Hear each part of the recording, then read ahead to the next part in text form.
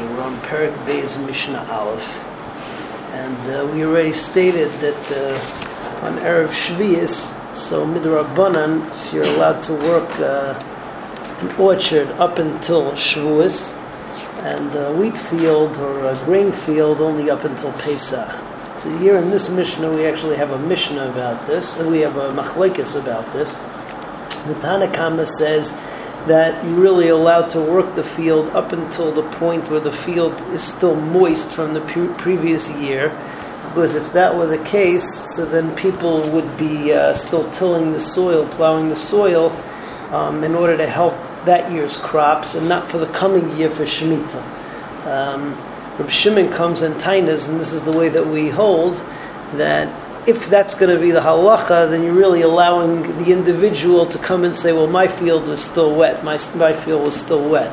So therefore we just give a barometer for everybody, and we say that everybody gets until Pesach, and at Pesach, so you have to stop plowing the field before Shemitah. So Mishnah says, Ad emasai chorshim b'stei halavan, up until when do you plow the stei halavan, Erev Shvius, when can you do it?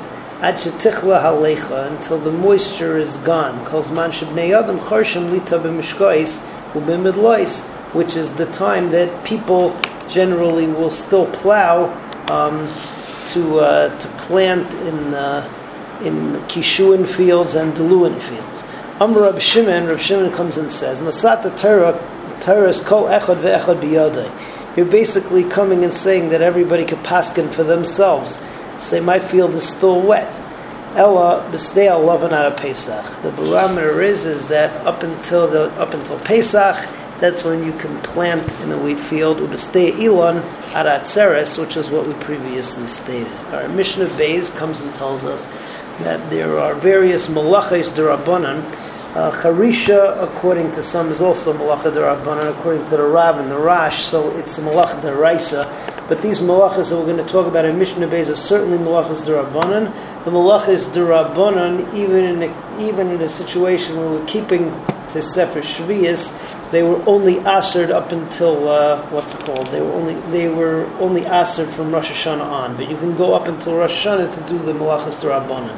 We're going to see the last halacha over here, that certain malachas d'Rabbanan, even on Shemitah, you're allowed to do them if they're what we call l'ukmi, which means to maintain the status quo of the plants of the trees.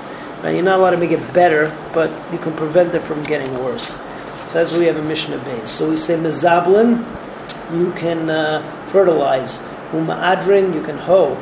The mishkois v'midlois at Rosh Hashanah, in Kishuin and Deluin plantations up until Rosh Hashanah. V'chein bebeis hashlachim, and certain and similarly in in fields which don't have an independent source of water, you have to keep on piping in water.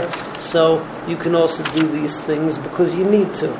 Okay, miyablin, mefarkim. Miyablin means you can take mumen, you can take problematic growths off of a tree or off of a plant. Mefarkim, and mefarkim means that you can take off leaves if the leaves are getting too heavy and they're preventing growth.